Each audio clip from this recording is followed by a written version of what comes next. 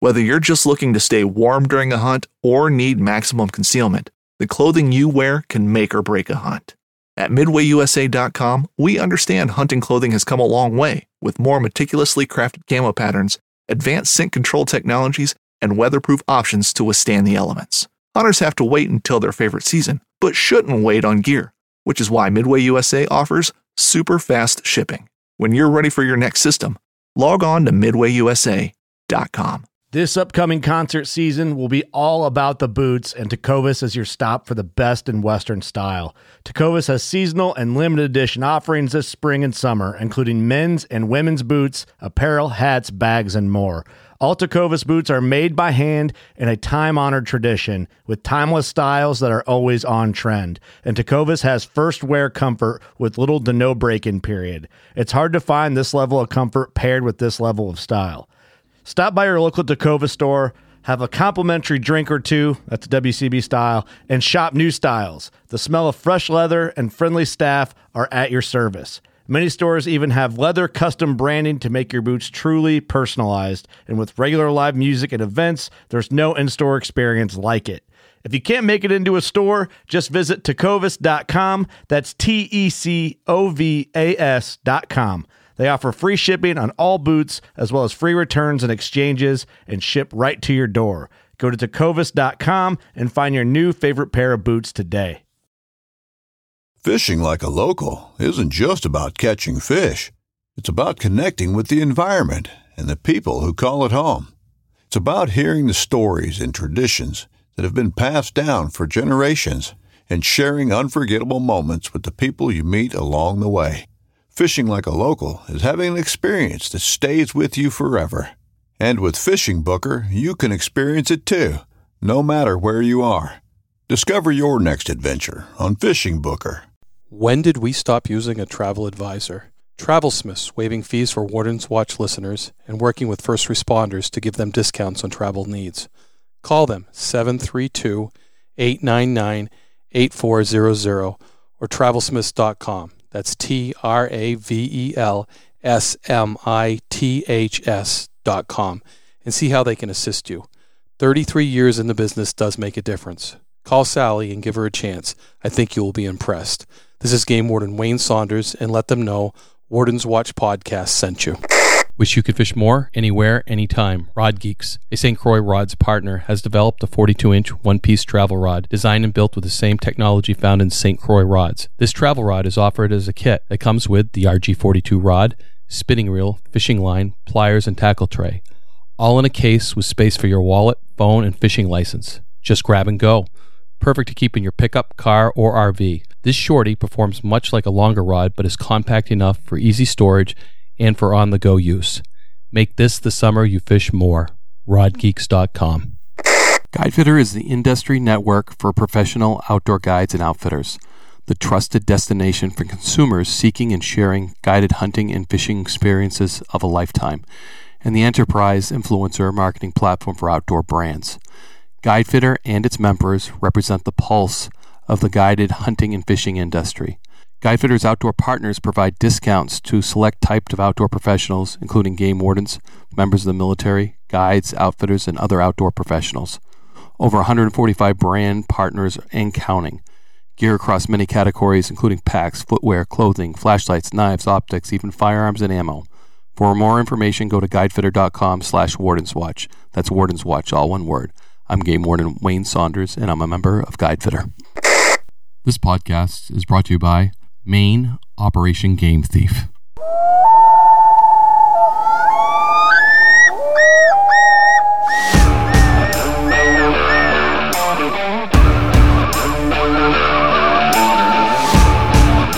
Please join me, Game Warden Wayne Saunders, and other game wardens on our adventures protecting wildlife, saving lives, and having fun, all while serving the public and the natural resources of our planet.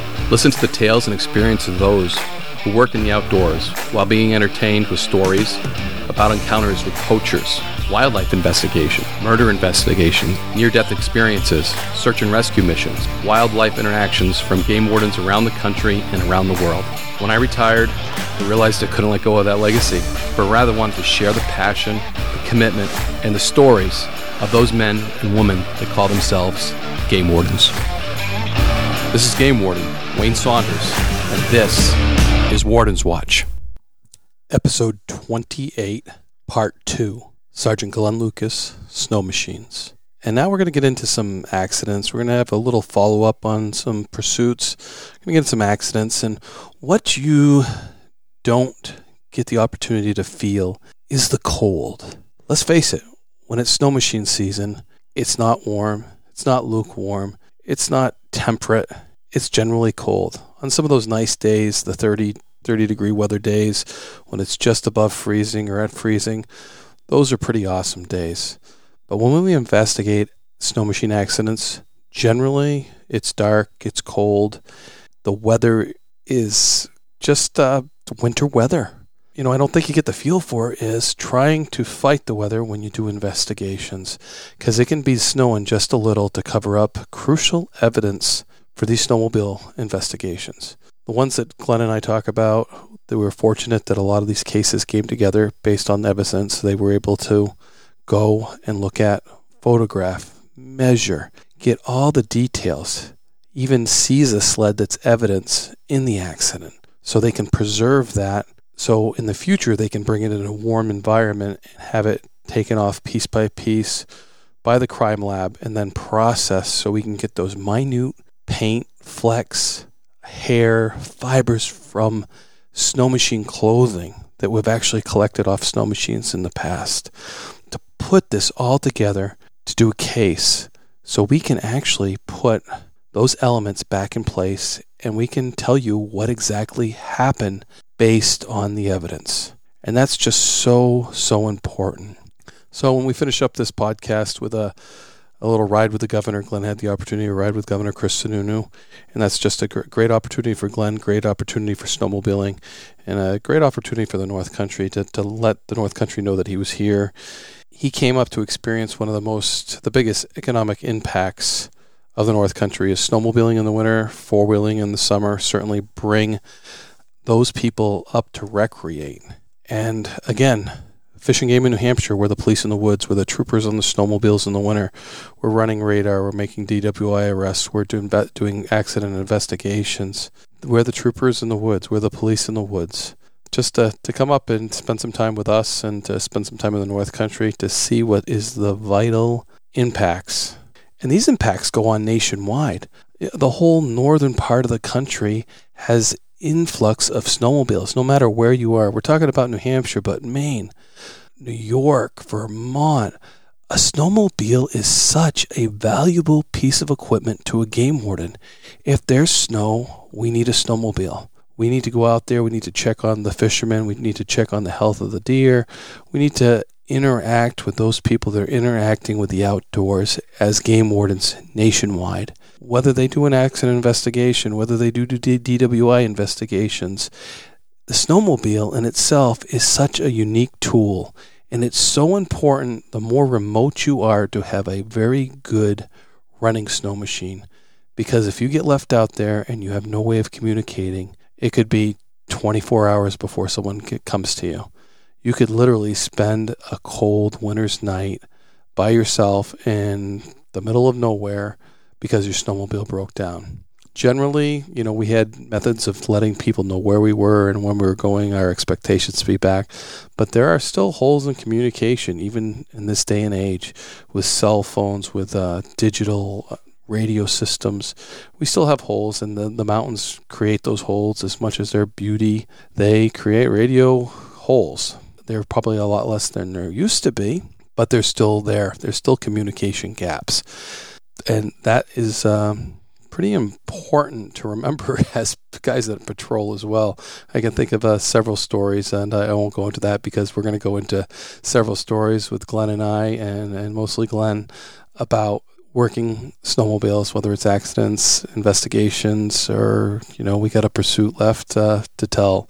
So I hope you enjoy episode 28, Sergeant Glenn Lucas, Snowmobiles.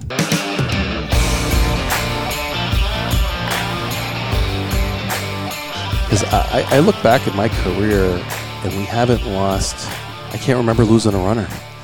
Don't jinx me, man. I'm getting old. I know. I'm getting and old. I can think of investigations. The Gilchrist comes to my head. What an investigation that was. Doug almost got hit. Mm-hmm. It was a crazy, crazy time where the guy got away. Yeah. And again, we used every resource, from the riders that were riding in the party to relatives in the area to just, we never, ever, ever gave up, and we caught the perpetrator.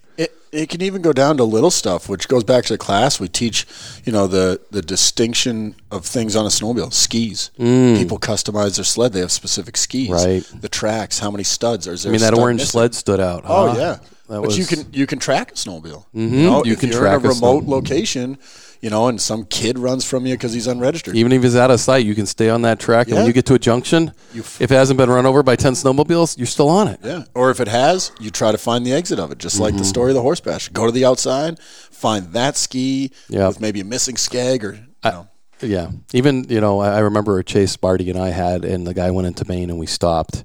And then 2 days later, Marty arrested him. Really? Because we knew who he was. Yeah. So, that's a good story. We won't talk about that one. That's how far away my former lieutenant taught me how to work snowmobiles. And, that pursuit ended up going into Maine, and we called it off because of lack of jurisdiction. And, but the kid lived locally, and Marty knew him well, and he got arrested for it. Yep. Just plain and simple. And I think that's what is kind of fun too about snowmobile stuff. I mean, chases don't happen all the time, but you kind of get to work on your skills of interviews and drive in the off season of hunting. Hunting and fishing is what every warden loves best. And when hunting season's over, you're like, oh man, I'm not gonna be able to interview anybody or do a search warrant for a while, and then all of a sudden snowmobile season comes, and you're like, oh, I still get to do this stuff. That fun, interpersonal, doing the job, the nitty gritty, and getting lies and catching people. And which rotates into another story. But I want to get one more pursuit story with you and Bob Mancini, where Bob takes the snowmobile and you go down the trail in a cruiser. Yeah, I think that goes back to the younger warden days. The younger warden days, yes. But I like those. Again, it shows you guys. Yeah, you're committed. You're committed, and just it lets people know how committed we are at sometimes. And sometimes we can look back and say, "Yeah, I'm glad it worked out the way it did." The best part of this story is, I know it was a weekday. We're talking Tuesday through Thursday because Mondays and Fridays are weekends to us up here. But Bob gets an oil change. He's in a different district, but borders me. He gets an oil change in my district. And I said, Bob, jump in with me. We'll go up to Arrow and work that road problem that you always had us work. They can't read a sign apparently, so they ride down the road. So we're sitting there and we're chatting over lunch, and Bob goes, hey, those sleds are unregistered. I'm like, I think they are. So I pull my cruiser up. Now, mind you, it's next to a state road. Across the road's a very big, popular snowmobile trail, and these guys are getting gas. Bob leaves my cruiser door open. He's in my passenger seat. He leaves the door open because he's just going to run up, and we're thinking, my stickers are right here. Mm-hmm. As soon as Bob gets 10 steps away from the cruiser, this guy sees him. He's on a Yamaha. He sees him. He starts up and rockets across the road onto the trail. And Bob is kind of halfway between the cruiser and halfway between these two other guys that are left. I just, again, react. Luckily, I had a little experience behind me this time. I put it in drive, and I look, and I'm like, I'm committing. So I floor it. I put it in four-wheel drive. I cross the road, and I launch over the snowbank into the snowmobile trail with my cruiser and put chase to the snowmobile down the trail for a little while. Now, trail characteristics is it's an open field. It's groomed. It's really hard. Not very limited snow. Yep. Calculated decision. Pretty heavy, too. I've been riding this trail for literally 20 years since I was a kid. So I know the field's going to end. And it's going to go into the woods. You've got a limited amount of here. Yeah. Certainly let him know that the blue lights are on and there's a vehicle probably behind him and he should stop. Yeah. Blue lights and sirens are going. And mind you, door's still open on the passenger side as I launch over the snowbank. And as I get through the field, here comes the groomer, the state groomer. And her eyes are huge because here comes a green Chevy pickup to the floor, tires spinning, chasing a snowmobile down the road. I get to where the field... Trail. I'm sorry, the trail, yeah. And here comes the trail. Well, I will give you the trails up in that area look like roads. They look like roads, yeah. So the field starts necking down into the woods, and I'm not dumb. I'm not driving down the trail. Well, I'm not dumb. I'm not that dumb. So I realized, one, you just can't stop in the middle of a snowmobile trail and try to back up. So I turned quickly to not lose my momentum. He's into the trail. I lost him in the cruiser, and I start driving backwards at a good rate of speed to keep my momentum going so I don't get stuck. The door is closed now, thankfully. And just as I'm about to gain some speed to go back up over this berm into the road, here comes Bob Mancini. And Bob's a big boy. He's 200 pounds, pretty rugged Italian boy. Over the snowbank he comes on a confiscated sled from one of the two guys that this guy was riding with. And all I remember thinking is, go get him, Bob. And then I realized he's got no gloves on, no jacket, no helmet. And then I'm thinking, okay, I didn't make a great decision, but this one is no better than mine. But you can see he is determined. So here goes Bob on this mid-90s Indy Trail 500, an absolute junker, and off he roars. He doesn't stop to wave. He's off. I'm thinking, okay, tag team, you're in. So I roll up. Here's one guy standing there with no sled, and the other guy's sitting on a sled puzzled. Because training would tell us at the next junction, just down in the woods, that guy's waiting for us. That guy's waiting for his buddies. Yep. That would be good. And that's what Bob was thinking. Hey, he's got away from the one. Now he's going to wait. So I roll up over the snowbank, and here's these guys, and we have a little discussion, and I tell them that they're probably going to go to jail if they don't tell me who this guy is, because if I charge him and blah, blah, blah. And one guy balks a little bit and says, we're in the middle of nowhere, and you can't transport me. Well, the first time in my career in downtown Errol, here comes a state trooper. Not backing me up because I didn't call it in, just patrolling by. How many times have you seen a trooper in Errol? Yeah, no, it's handful. Yeah, so I patrolling. And I said to the guy, "Look, there's your ride right there." And the guy turned and he's like, "I know his name," and he gives me his name. Perfect, thank you. Probably 10 minutes goes by. Here comes Bob back. Doesn't have the guy. He lost him. And Bob looks like Frosty the Snowman. He's got frozen snot. His hands are red. I mean, that poor guy's in pain. Yeah. Because it was cold. And he goes to my cruiser and warms up. And one, is he cold, but he's mad because he didn't get him. We dealt with these guys. They became pretty decent guys. We told them, listen, where'd you park? You know, the niceties have come back because they're not bad people. Right. They're cooperating. Yeah. They weren't real happy when we wrote them a ticket for unregistered because they were registered too. And the guy said, well, I shouldn't get a ticket. You borrowed my sled. So that was pretty, we got a good chuckle out of that. But they were decent. We actually met them back in, lo and behold, Nash Stream again. That's where they unloaded from. Right. So we call, were you on that day? I was. And Mark was on. So we call, and a bunch of guys are at the office in Lancaster, and Bob and I go, and we're sitting on the truck in the parking lot. It's the only one of the few trucks in the parking lot on a weekday. And we're waiting for this runner to come back. He ain't come back. We sit there an hour or two. Then here comes his buddies, because it's probably an hour and a half snowmobile ride from Errol to Nash. Here comes their buddies. And I said, where's your friend? Oh, I don't know. We haven't seen him. We haven't talked to him. I said, well, let me tell you, that truck is registered to him because we ran the plate. So that ain't going anywhere. You are not taking his truck. That's mine. Which reminds me of another hunting story we'll have to discuss another day. So we're sitting there for a better part of an hour.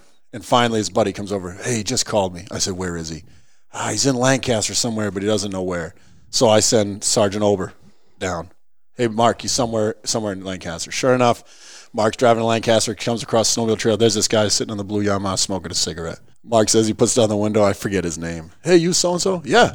You're under arrest. And I mean, that was hours and hours of it. So I think it was a Wednesday or something. We call it a typical Wednesday. Yeah, exactly. And again, it's just the drive and motivation to do our job and do it well and have fun at it, you know. And I guess being a game warden, where you say it all the time. I listen to your podcast, you know, we're the police of the woods. You know, you say it a lot, and we are. And I guess I'm selfish to say that I really enjoy being an officer. Being a game warden, to me, is like the best thing in the world in the law enforcement field, because we get to do that job, but we get to do more education than, you know, hard enforcement. I'm not chasing a serial rapist or a serial killer. I mean, and kudos to any officer who does, because absolutely. I mean, I feel like I'd have the same drive then, but I get to do stuff that's fun, but also just as rewarding. Absolutely. You know? And it's just stories like that reminds you that, it's a really fun job. And today we're talking about snowmobile stuff, but it's really rewarding when you see the look in their face and they're like, man, you just don't give up. No. And I tell them the truth. I do not like to lose. And generally we don't lie. That was your truck. Yeah. Mm-hmm. Yeah. Yep. That was part of the evidence that we were going to secure. Snowmobiling, it's so important to the economics of a lot of areas, especially northern New Hampshire, trail closings and everything. I think of how serious sometimes we take it because, the clubs take things seriously because trails are getting closed. And you have a little mechanical background too. So noise with pipes was an issue, is an issue. And you've taken that, again, seriously because it's going to have an economic impact on northern New Hampshire and any place else it goes because that'll close trails on private property and that'll cause economic, problems for the whole area. And sometimes, that's what influences how we deal with things. And it's not a bad thing because, we don't want the economics to fail in the North Country either because we live here too. Right. And I think in New Hampshire, it's really unique. We have a decent amount of state land and public land, but it's not all connected. So, a state trail will never shut down, hopefully. But way more than the majority of our trails are on totally private land, totally private. So when landowners complain of noise and which is really based on or off-trail riding too. That's another huge topic right now in the snowmobile world. When a private landowner complains about noise, they usually complain to the people that they gave permission to first, which is the clubs. The clubs go to the landowners and get permission slips. Can we use your land for trail? Yes. And then when they have a complaint, they go to the club first. Club goes sometimes to the state snowmobile agencies, NHSA, but then they come to us because we're the enforcement for the state. Others, divisions and departments help us, but we're the primary. So when they complain about that noise, we're obligated to enforce the laws. And since I've been hired, we've taken it pretty seriously. The first few years, it was warnings were starting to stop and tickets were starting to be given because we had enough. And people don't usually take warnings the way they're supposed to. They just say, "Oh, just try to get a warning next time." And they just don't work a lot, right? With snowmobiles, and there's statistics that prove that warnings aren't effective. It doesn't change their behavior. It doesn't change behavior. No. That's why we write tickets because that changes behavior. Yep. When and we can start off with a warning. I mean, generally we try to get that news out when laws change. It's always the warning to give that change so people learn and everything. So, but I think we got the message out there about noise. Oh yeah. And then we had to start addressing it. And when speaking of noise, it's the exhaust. These sleds in general, especially nowadays. Even a 2-stroke, which burns oil, compared to a 4-stroke that doesn't. You change your oil in a 4-stroke, and 2 strokes you actually put oil in, it burns it. Even a 2-stroke is super quiet nowadays. Almost all of them are really quiet. Some trail riders, but more backcountry riders, have this desire to put a loud exhaust on. It takes maybe 15 minutes to change a few springs. You put on this multi-$100 exhaust system, and it is loud. Does it increase performance too? And, to blanket it, I would say no. What it does change is the horsepower rating, which is based on power to rate ratio. Because it's getting more air or it's breathing more? Or? Say you have 100 horsepower because the sled weighs 500 pounds. Well, if you drop it to, I'll go an extreme, 450 pounds, well, you're going to have more horsepower because it weighs less. So that same engine is pushing less weight, therefore it has more horsepower. Oh. So it's this thing of, oh, well, I took my stock exhaust off. I lost 6 pounds. Yeah, let me tell you, pints a pound world around, you run with half a tank of gas, and that's more than 6 pounds. Right. So I learned this one from Eric Fluette. CO Fluette they call it the weight game. Off-trail riders, you weigh less, you float better, and you go further or higher, right? To play the weight game with taking parts off and replacing them with lighter parts, you need to take it to an extreme. And we're talking replacing bolts from steel, aluminum to titanium. Wow. I mean, big money. You want to play the weight game and you shave 150 pounds off a sled? That's drastic. That's a horsepower change. These guys that put a sticker wrap in their sled and change the exhaust for 6 pounds changes nothing. It is lower than negligible. It just becomes a noise issue, and that's where we address it. Right. So this past year, again, we've been enforcing for 10 years, and it seems just people don't change them. It used to be a $75 ticket, $74.40 technically. And if you recall, and I know you know, when you were on, there was a mockery of it. At the club. The club, Facebook club was created, the 7440 club. And that did not go over well with the public, landowners, the clubs. Yeah, it was bad because we made a mockery of that our fines were a joke. Yep. I always joke with people just with the exhaust. You have that on there for attention. Here I am. You got my attention. You make a mockery of us on Facebook for attention. Well, guess what happened? In this case, the clubs pushed it to the State Snowmobile Association, to the legislature, and now it's a $248 fine. And that has not made people very happy since I've written many of them so far this year. People get it, I think. I think it's going to be effective. I think it's going to change the people that are on the fence. The people are like, or are they going to make a 248 club? Yeah, and then it'll be a $500 club, I'm sure. Right. But I think you have the distinct honor of the only game warden to do a search warrant based on a loud exhaust. Yeah. And that's a fun story. I feel like that's a fun story when you're the guy doing it. Yeah, we've been talking. We've been talking an hour and 12 minutes. People are going to be bored. Yeah, I don't know. I think they'll be on the edge of their seats, man, because this is good stuff. This is snowmobile stuff, and brap. That's right. Yeah. So that was a couple 2 years ago. It was the first year of the Skidoo 850s. If you spring ordered them, 850s, the engine size. I have been writing a bunch of tickets, and this guy went by on a really loud sled. I didn't have time to address the issue because I'm writing other ones. And commonly someone's like, well, what about him? And I say, well, I can only do so much in 1 second. So I made a mental note of what he looked like. Later on that night, I go for a night patrol, and sure enough, he passes me again, and I'm not stopped with anybody else. So I whip around and I pull him over. This guy gives me just the typical greatest lie in the world. Oh, I bought it that way. Yeah, okay. How many times have you heard that? I bought it that way. That's a normal go-to. That's the normal go-to, which means nothing to me. It's the laws operate it, not how you purchased it. So I let him go down that road. Sometimes you let people walk themselves down. You give them every opportunity. It's not railroading. It's not forcing. You give them every opportunity to tell the truth. And if they decide to go the wrong way, it's really fun for us. So I asked him, I said, oh, you bought it that way? Yeah. I said, this is a spring order only sled, so where did you buy it? And then he realized that I wasn't an idiot. Oh, I bought it off Craigslist. I'm like, so someone spring ordered a sled, which means you buy it in the spring the year before, and then it's already at the dealership in the fall. And you get special benefits by doing that. You got it. I mean, we're talking a probably $15,000 sled, and someone bought it and then sold it on Craigslist. I don't think so, but okay. So he tells me, yeah, that's how I bought it. I said, okay. He says, yeah, and I got a ticket last weekend for it as well. And I said, and you didn't change it? No, I don't have the stock exhaust. Okay, that's somewhat believable. If you bought it that way, you don't have the stock one, but you got a ticket. I said, okay, so let me tell you, you already have a ticket and you haven't paid it. Yep, but you bought it that way. Yep, okay. I'm going to give you a warning, but if you're lying to me, then we'll be seeing each other again. Oh, no, sir. No, I'm not lying. Okay. Off he goes. I felt very confident. I shouldn't say I knew. But I made sure I took a picture of the ticket, and Sergeant Alex Lopashansky wrote the guy a ticket the weekend before. And we have a general rule.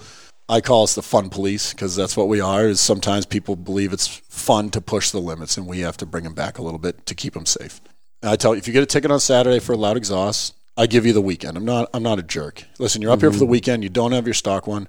Just be polite and show this ticket to the next officer, and you'll get leniency for the weekend. Next weekend, no, you get another ticket.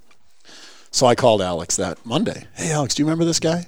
And he's like, yeah, I actually took a bunch of notes on that one. And he said he spring ordered the sled himself. He was so excited. It was the first year of the 850. He's going on, and I am taking notes like it's my job. Okay, what else he say? Yeah, he said that, when I asked about the exhaust, he said he bought the exhaust online and couldn't wait to try it out. He understands it's a little loud. So I'm writing this all down, and I'm just excited. And you were the LT. I was, yes. I got all those phone calls. Yeah. Yes, you did.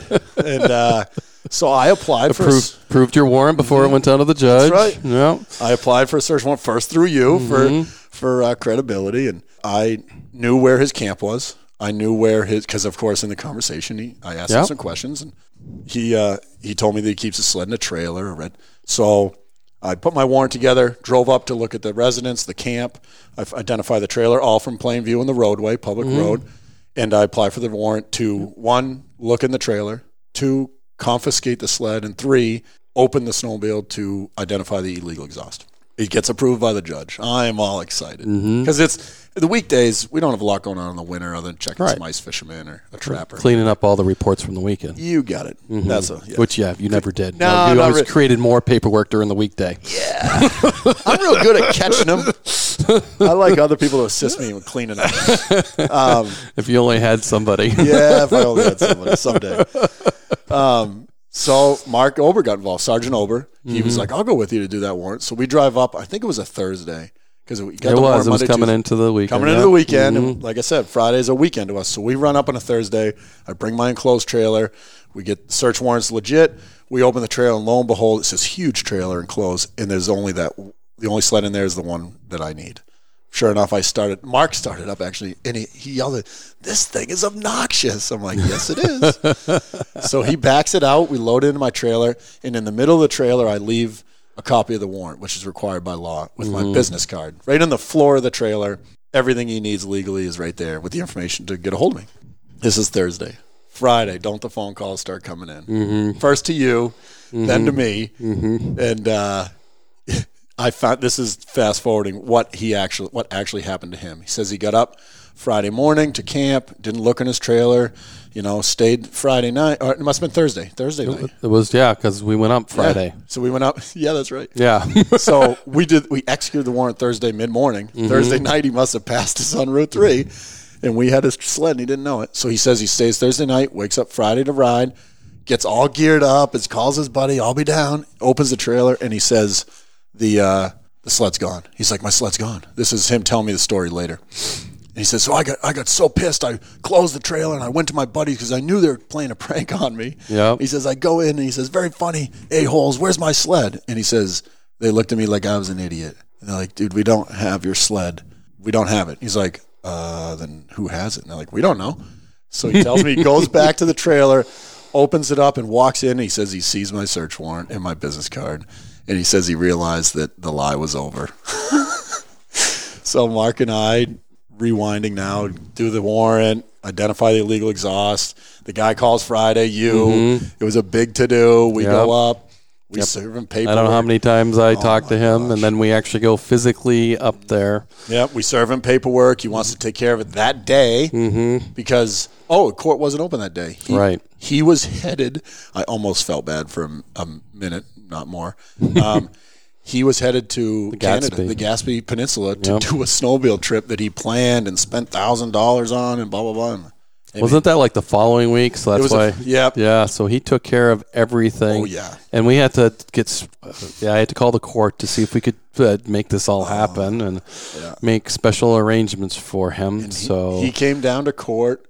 But there again, when you're cooperating with us, we're gonna work with you. Yeah, we didn't work. He wasn't a bad person. No, he had a track record of lying that was recorded on his criminal record. So he, I don't think he learned his lesson then, but I'm pretty sure he learned his lesson in this instance. And I think that to me kind of goes back to a bigger thing of the same people that are not great people against state police or local PD. The same people we deal with, absolutely. The poachers or the liars or the thieves or the frauds. We deal with the same people, just in the woods. Right. That's what it was really rewarding when I ran his record and I said, this guy has a recorded history of being a liar and a thief. And when he realized that he can't run away from it in the woods, that to me was just awesome. Yeah, and that's so important that you look at people's records. I remember covering an accident. This guy failure to pay tickets in New York. He had like 6 of them. Oof. So a New York resident, I cash bailed him. So I said, hey, you're getting arrested and I'm going to cash bail you. $500 cash bail. He doesn't come to court. 6 years later, he's down in the Hanover area driving a minivan with his wife and his 2 kids. He gets pulled over and he gets hooked. Nice. For, that because he never appeared in court. So there was a warrant out for his arrest. Nice. 6 years later, I get called from, hey, we hooked this guy. I'm like, I don't even know who this guy is. So I look at him, and then it dawns on me he was involved with an accident, and I cash bailed him. So we set up. He comes to court, and he comes back, and he's like, that was a different person back then. I am so sorry. I never, ever thought that would have happened. But here I am with my wife and my 2 kids in the minivan, and I got a hook. He goes, you have no idea what my wife is like. Who is this person? Who is this? And it wasn't even a big deal why he had to, it was a misdemeanor. He had to appear back in court. Yeah. So it was just, I don't think he had a driver's license and several other issues there. But we cash bail him, and he doesn't show up, just like his record said. Yeah. So that's why I did it, and that's how I convinced somebody to say, hey, this guy's got a record of not paying stuff, so this is why we cash bailed him. Yep. So good. Listen, watch that record and listen to it, because that tells us a story about those people's demeanor and how we deal with them, for sure. Oh, yeah. The one thing I think about that's probably the most horrible thing we deal about is accidents, and a lot of those fatals, from bumpers to fatalities that involve investigations because there's alcohol involved, to felony DWIs. Pretty serious on a snowmobile, and takes a lot of effort on our part to, especially if we find a DWI out in the woods and stuff like that. But covering some of these accidents has been that's part of your responsibility. It's tough. It's can be graphic at times because of the high speeds snowmobiles have. Certainly, the Colonel and I on our podcast, we talk about one that we drove up on. So it's definitely something you deal with, and you've had your share, and you're going to have your share of them continuing on. Yeah. So any of those stick out in your? Yeah, I think to kind of start that is, I remember when I was being interviewed to get hired. Lieutenant Jim Nealon did my background investigation, and I never forget it, sitting at the time, Bristol PD, and he asked me, have you ever seen a dead body? Yeah. I've been to plenty of wakes or funerals. Mm-hmm. He's like, no. Like a dead body outside a casket. Thinking, nope. I was 21. And he's like, well, how many do you think a game warden sees every year? I'm thinking, 4 or 5. He's like, try like 8 to 12 a year. And I'm thinking, what? I knew we dealt with rescues, and I knew we crashed, but I almost didn't believe him. I guess I didn't, because I'm like, okay, Mr. Nealon, and lo and behold, not long after I got hired, we deal with a lot of casualties, and a lot of, we're first responders, and we're not only first responders, but we're first to give aid. And sometimes we save a life, and sometimes we don't, and I think that really hits home when you realize that, I call it a drunk, but someone that's been drinking, they made a poor choice, but they still don't deserve to die, right? Because of a poor choice, right? Even someone that wasn't drinking or was, it's hard to pull up and realize they were out here trying to enjoy, maybe on the wrong side, and now they're not going to make it. It's hard, and I've done quite a few, and some really bad ones, and thinking about the ones that jump out is one in Nash Stream. I think you were a lieutenant. Nash Stream was sadly alcohol related. It was a big group of guys, friends, brothers, sons. I had a son with him. I had an intern at the time. It was I think maybe even a Sunday night. Saturday or Sunday, and it wasn't good snow conditions. I was still out, got called for a snowmobile crash where non-responsive, not breathing, and that's not a good call, because immediately that the fact is already there that they're not going to live, because people at the scene don't see it, signs of life. An intern and I rolled up, and I got an intern who's not a sworn officer with me, and I had to have a discussion on the drive there. I said, listen, you are going to see some things, hear some things, and do some things that you might not be comfortable with, and I'm going to give you options to not do it. So you need to tell me. If you don't want to see this, you're not obligated to, and you're not going to be judged. Because technically they are working for the department. They have an intern gets signed up and goes under all this stuff. And he was really good. He said, no, I want to do it. I said, at any time you want to step out, no problems here. Right. So we went in, and sure enough, this poor guy had gone off a corner and hit a tree, and he was very much deceased. First thing on scene for me, I was a first responder, is you got to check for a pulse. Yes, initially looks like no signs of life, but that's not confirmed. I'm not a doctor, can't pronounce death. Right, absolutely. But we go for a pulse. I got no pulse. I move him to see if I can see any breathing. Nothing. Medical crew comes in, and now it's gone from, our first thing is to save a life. I can't do that. Realize I can't do it, so now I immediately transition to investigation. Who, what, when, how, why. And then I realize there's no one here to give me the story. I have no witnesses. I have tracks everywhere. I got foot tracks from the side of the trail to the guy before I got there. So someone found him, and the guy, it's not like it was a passerby, because someone unrelated to him would have stayed. That's what normal people do. Yeah. So then I realized this is not good. This is, we could be talking a homicide. Did someone bump him off the trail? Is it negligent homicide? I mean, my mind is rolling. And I had enough years on where I think I had a lot of tools in my toolbox to deal with this and deal with it well. I called for backup. I got Eric Fluette coming. I think it might have been just me and Eric. We're trying to figure out what's going on. To kind of fast forward a little, sadly, I interviewed a local who lied to me initially and said that he didn't know who was with him, but a person he couldn't recognize or identify gave him the information and then left. And he made the call. He made the call to 911. Someone that rolled up, kept their helmet on, and said, so-and-so, is dead. You got to call 911, and then left. There's way more to the story than that. This is a small town. If you don't know who the person is, you're going to describe everything you can. Right. This person didn't want to describe everything they could, so I left that. That was not my number one thing to investigate that night of who that was, because I had other things to deal with. Right. So we ended up tracking down who was with them.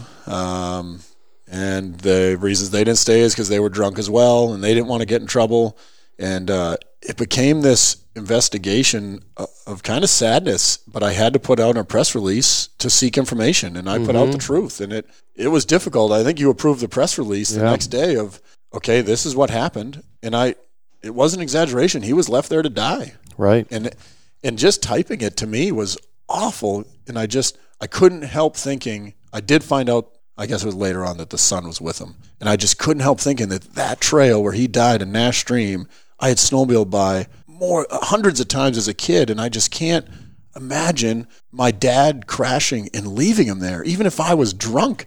Right. It just didn't settle well with me, and it really, it still bothers me. And, we sent that press release out, and it sparked a big fire. And in the family. Oh, yeah. And I got some phone calls, and you got some phone calls. And that was a long investment. I bet it was a week or so of Eric and I, hitting the roads and banging on doors. Doing interviews. Interviews and little piece of information. People want to point us there, but not tell us who. And that doesn't make me mad. You need to tell me more. Oh, all I need is a direction. You taught me that one. Yeah. That's the line. I don't need a name. I don't need a plate number. Just point me where to go. Yep. We can do our job. And that was a serious case of that. They'd say, you might want to go to that house. And that's it. I don't know who to talk to. I don't know anything. Eric and I we worked hard on that case, and we got everybody involved that was there. We didn't charge anybody with DWI because obviously we don't have the evidence for that. But everyone that lied to us or left the scene or had any involvement that we could connect to a violation or a criminal offense, they got charged. There was habitual offenders that shouldn't have been driving. He got arrested. People that lied to me said they didn't know who the person that called 911, they got arrested. And you said it earlier, we come down hard so they get educated. They learn a lesson. And I think there was a lot of community and family support in doing that, because you're right. It was unbelievable, like you said, when you're writing the press release. Yeah. There was a lot of backing there for you to do that because people did the wrong thing. Yeah. And then what you hit on earlier is we come down hard, but then in the end, when people see the light, when they realize, wow, we were in the wrong, wow, they didn't give up, and we've been had, now it's time for us to return the favor that they finally told the truth. There's a reward for that in my book. Oh, absolutely. Even if it goes to the bitter end. Even if it goes to the bitter end. So. In the end, if they see the light, you have to reward that. Otherwise, they will not see the light ever again, and they will hate you. And wardens stay in a patrol for decades. Yep. I don't plan on going anywhere. And now I'm actually good friends with one of the guys that I arrested. I actually snowmobile with him. He learned his lesson. Yeah. And let me tell you. You change behavior. That's the whole bottom line is changing behavior. And it was really cool. I guess I'll say it at the end, but we charged him, and in the end, everyone still got a charge, but they get treated very well. And that, in turn, they didn't have respect for us at the beginning when they lied, but I guarantee you and know to this day that they have respect for us now because we treated them well. We returned that respect to them. Yeah, because they lost a loved one and a friend in the same boat. Yeah, they made the wrong decisions. Yeah. But like you said, in the end, no matter where they come out, We got to try to make it right because they're doing the right thing now. Yeah, and what I was going to jump to is the guy that I actually snowmobile with now, one of the guys that lied to me. He has told me that he still hangs out with some of those guys that still don't like me, which is fine. I'm not in this job for everyone to like me.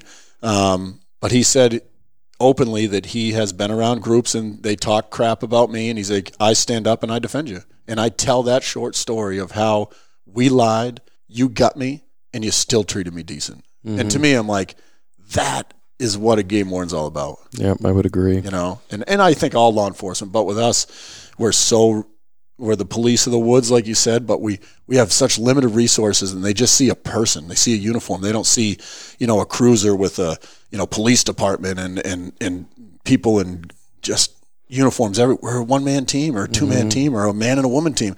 We're so limited. They see us as, the army of one, man. And it's, to me, it's really cool to get that respect back because you gave it.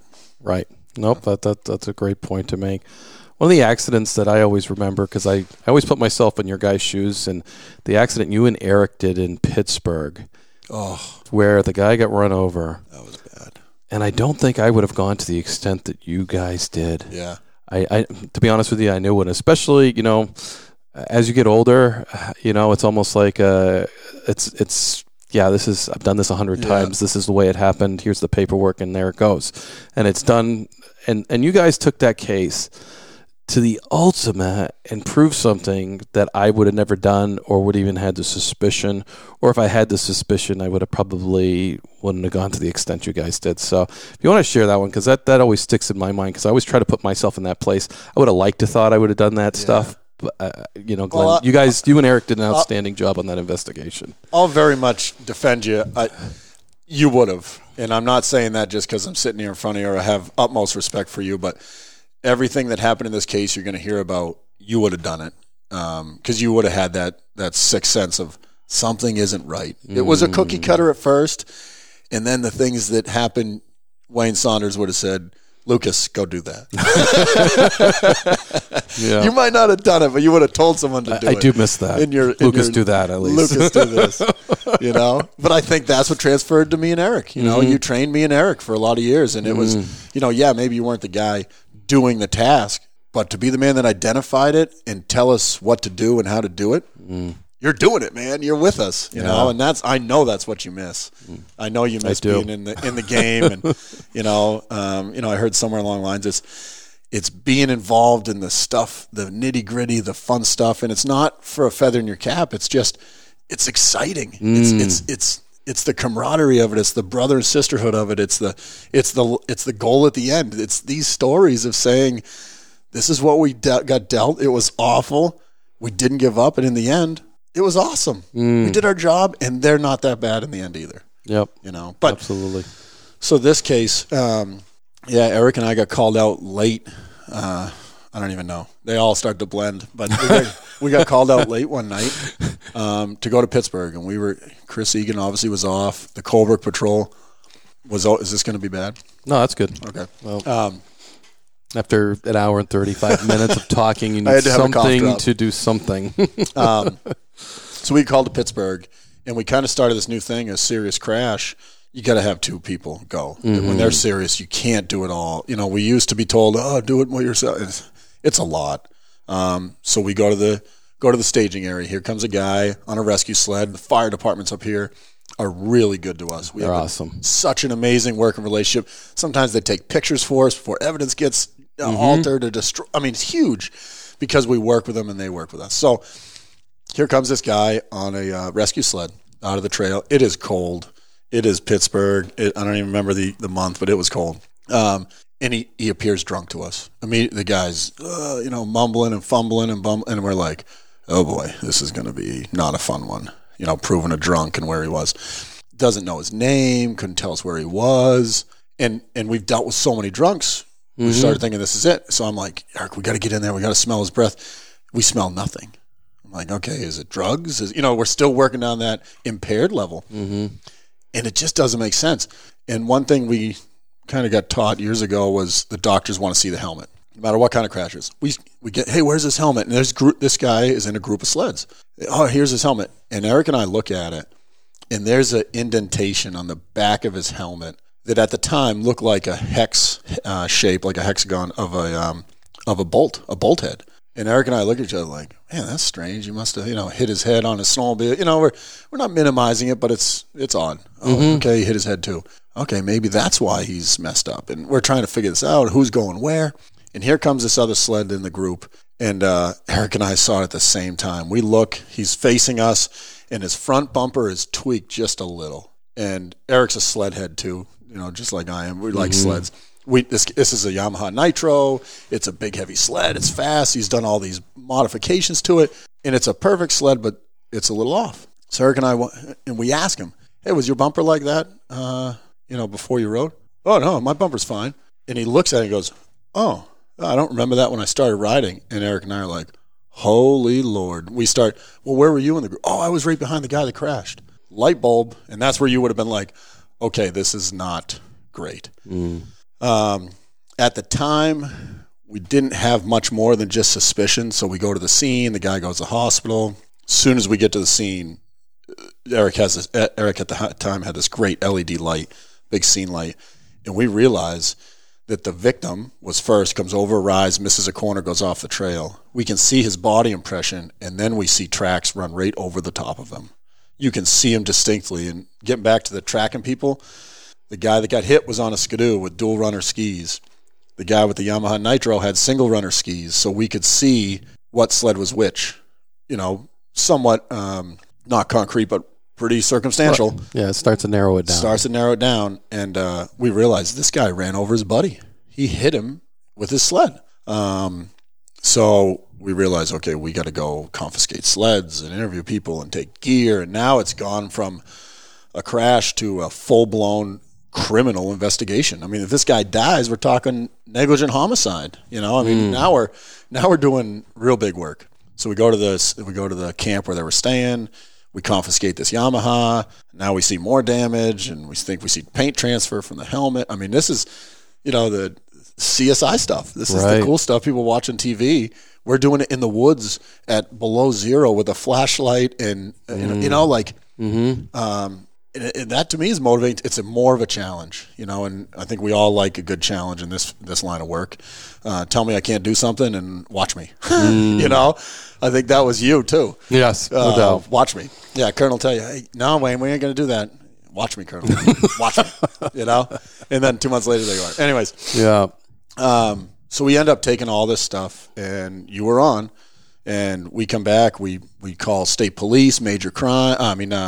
The laboratory, major crime lab comes up. They do an analysis, a chemical analysis, an impression analysis. They do all this stuff for us, which is awesome. It was. And I never forget this. You had done it before. Yeah. You were the supervisor, because Eric and I were like, I think we got to do that. And you were like, hey, okay, this is what we're going to do. And it was like, oh, well, this is easy because you've done it. Yep. And to me, great supervisor.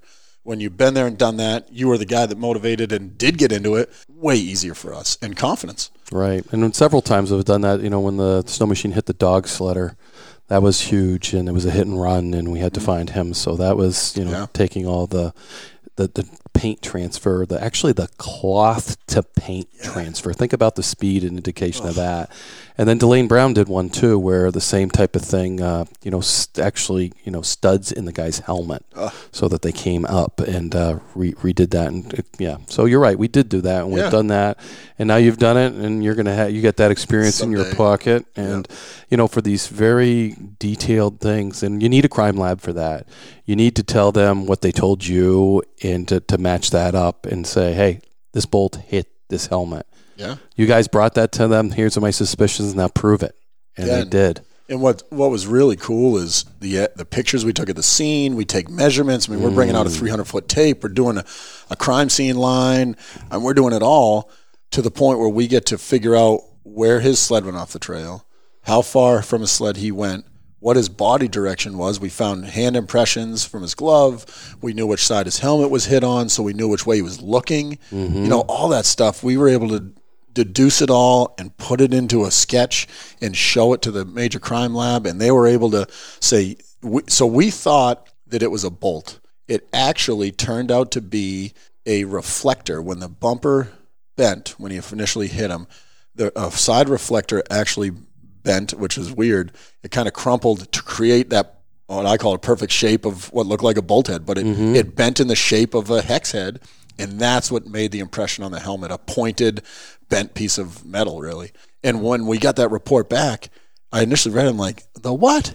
And Eric and I went and looked at the helmet and the bumper we took off and sent down and packaged, and we're like, now we see it. And that became a non-fungible piece of evidence that can't dispute that. There isn't anything else like that could have done that because it formed itself. Mm-hmm.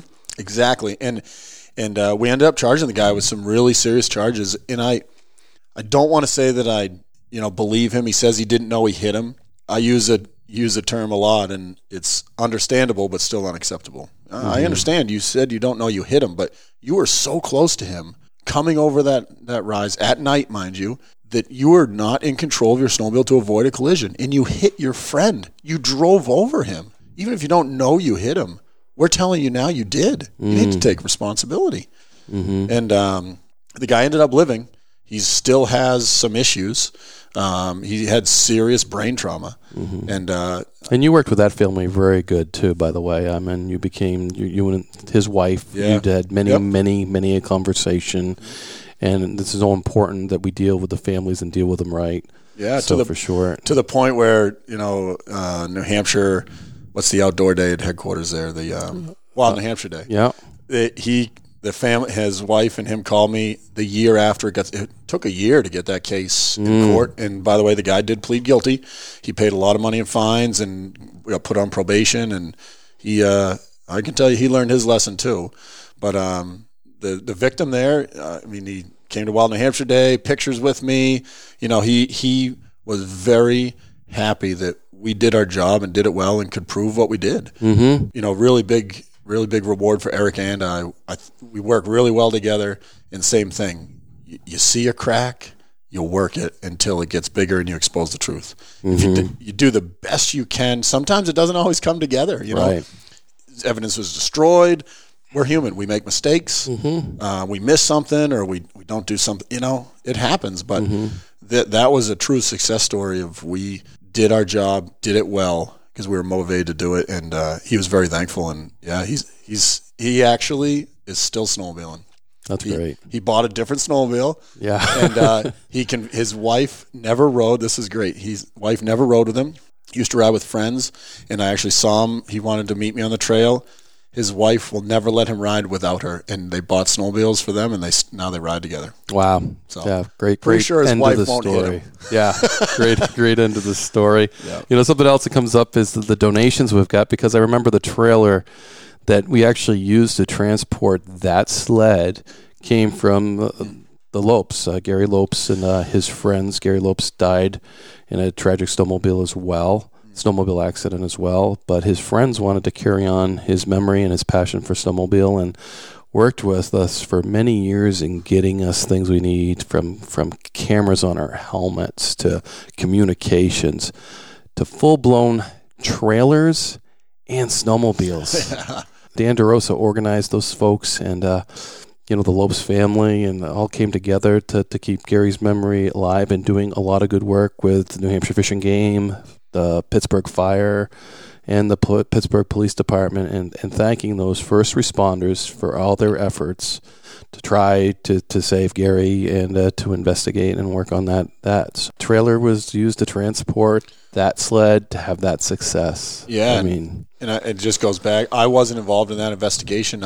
I was in the district, but that, to me, it just speaks volume of the quality of work that we do with, constituents that don't always want to meet us. No one plans to die, but when they do crash and we deal with it with the utmost professionalism. We have compassion for people because not everyone still snowmobiles, but we're doing the job, so technically we do. We understand, and that was a real good example of how well we do our job, and a family, a group of people want to give thanks back, but also at the same time remember their loved one that's gone. Right, who had a passion for snowmobiling. Exactly, and they've been a great group of friends now, the Lopes family, and they've donated everything from enclosed snowmobile trailers to snowmobiles because through you and them accepting our requests, we've identified weaknesses because we're a self-funded agency. Yeah. We don't have deep pockets. We're not funded by general funds. Your tax dollars don't come to New Hampshire Fish and Game. So when a snowmobile registration only gets us 3-4 snowmobiles a year, but we got to buy open trailers, that stinks, especially for someone like me. I like my snowmobile to last a long time and be good, so when I do give it to a Southern warden, it's in good shape. Right. And through the DeRosa family and organization, we were able to identify a deficiency, and they said, we're going to buy you an enclosed trailer. And I remember being shocked. And we're talking $6,000-$7,000. Oh, yeah. They put it together. They ordered it to our specifications. They lettered it. Yeah. It is amazing. I tow it now. It's bounced around a little. Yeah. But it has been assigned to me, and I'm proud to tow it around. At first, I'm like, I don't want it to be lettered. But now it's kind of a proud thing. You want to drive my truck around? Yeah. So. No, I don't want your podcast done. No.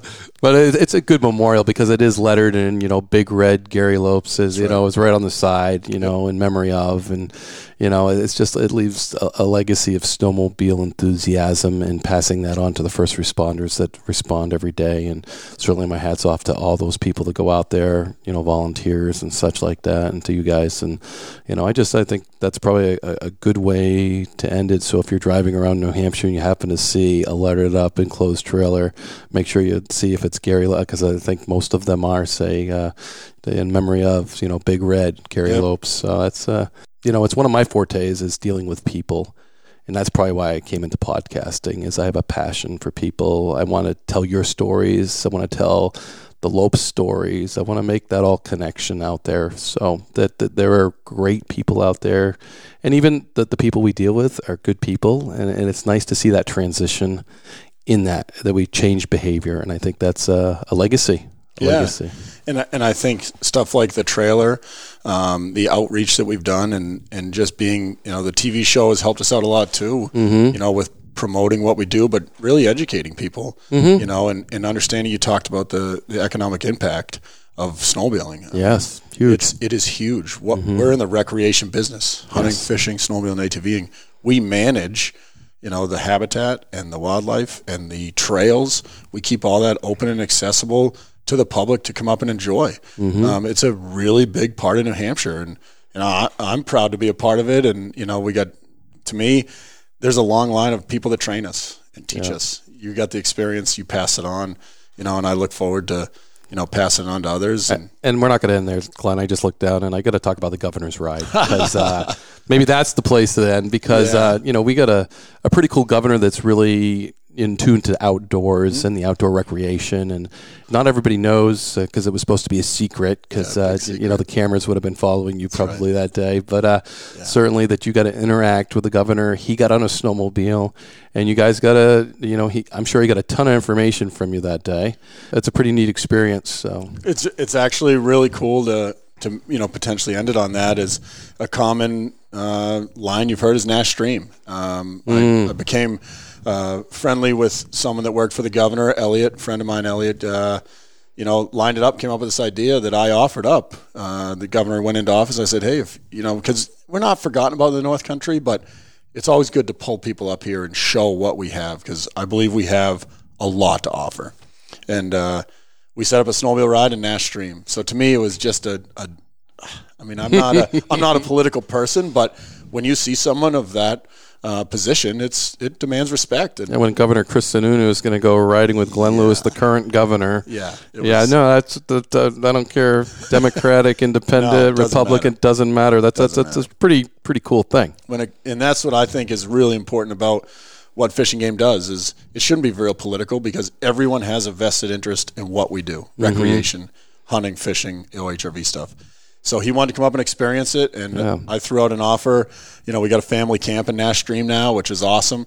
My parents actually moved to Stark, which is so great for me. They're 20 minutes from me, 15 minutes, and we continue to do that same stuff. So we set up the governor's ride. It was like the biggest, most important snowmobile trip I've ever planned, I think, to make sure things go well. You know, how experienced is the governor? Who's coming up for his, you hate to have a crash that day. Oh, boy. I'm just thinking the requirement to do a press release, Chris Sununu of Concord, New Hampshire. Oh, boy. I think I'd recuse myself and say someone else can type this press release. That's one for the lieutenant. Oh, boy. Yeah.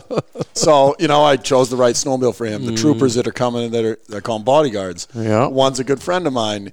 How much experience does she have? You hit it on the head. I do not want to crash on the day the governor rides with Glenn Lucas. So it was great. We unloaded in the morning, rode into Nash Stream to a friend's camp, had a great lunch, talked about exactly what we do, snowmobile enforcement, the OHRV enforcement, the hunting, fishing.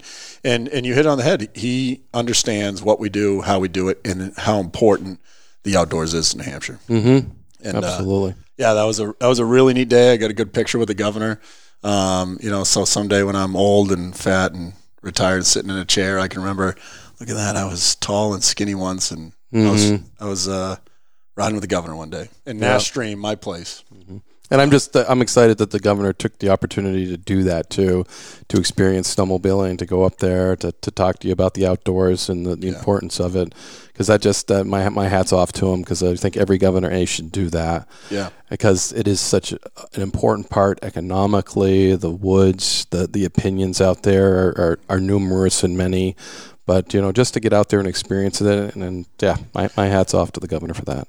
And I guess one thing that really resonated with me was, I want to cater to the governor, whatever you want, sir. And I said, do you want me to contact the local papers? And he's like, and I remember him saying, no. I want to experience the real side of it. This is not a publicity thing. And I remember thinking, that's awesome. He wants to come and get the nitty gritty, not a handshake and a picture and say, I'm here because I'm amazing. No, he's here because he cares. Right. And to me that really showed through. And it wasn't a Ray Burton ride.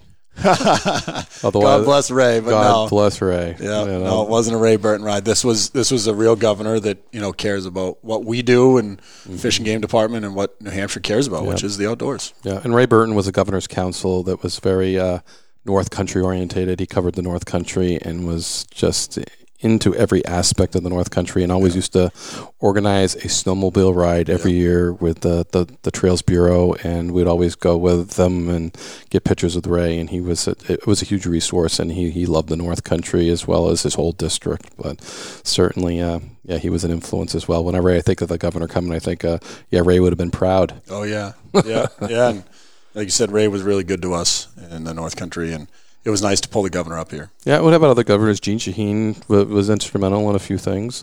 Chris Egan can tell the story as she's dedicating a new bathhouse at Coleman State Park. Here comes the late sergeant as I'm driving around in the middle of her speech, and then all of a sudden I realize that, Yeah, so... We'll have to save a story for next time to remind me of the story, if you invite me back, that is, to talk about the county attorney's snowmobile ride, Wayne.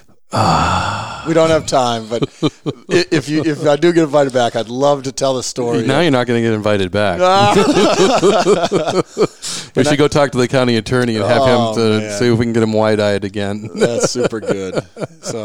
But no, I really appreciate you having me. I think this has been a great experience. I think I can join the bandwagon of saying I was a little apprehensive, but this is actually really cool. Yeah, and I think it connects a lot of people to snowmobiling and understanding what we do snowmobile-wise, and hopefully it's entertaining along the way. No, thanks a lot, Glenn. I really appreciate it. Fun stuff. Hey, thanks for listening to the Warden's Watch podcast. Getting a feel for snowmobile patrol, taking adventures with Glenn and I, and it was a big part of my career, snowmobiling.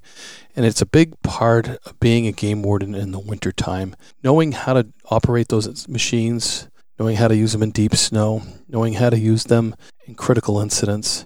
So important. And they are a lifeline for the game warden and for the public. Thank you for listening. Episode 28. Sergeant Glenn Lucas, Snow Machines.